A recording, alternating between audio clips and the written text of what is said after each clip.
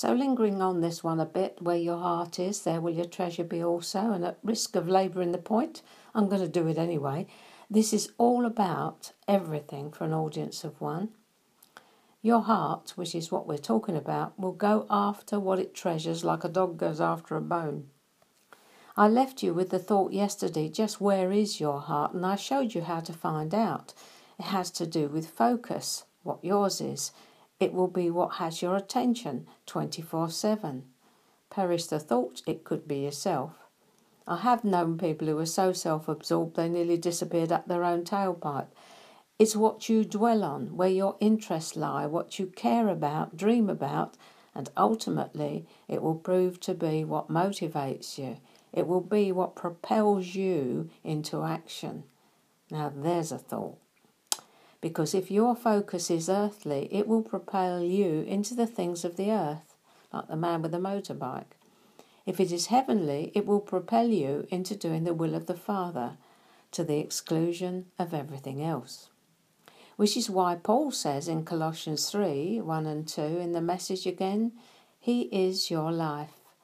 So if you're serious about living this new resurrection life with Christ, act like it. Pursue the things over which Christ presides. Don't shuffle along, eyes to the ground, absorbed with the things right in front of you. Look up and be alert to what's going on around Christ. That's where the action is. Seeing things from His perspective. It's all about pleasing Him above everyone and everything else, and ensuring as far as within you lies you are doing His will, just as you asked in the Lord's Prayer. It's about living in the place that Jesus died to give us, our placement in the Godhead. We are intended to be one as they are one. That's what Jesus prayed for on the night He died. One in purpose and heart, doing things together, not independently, co-workers with Christ.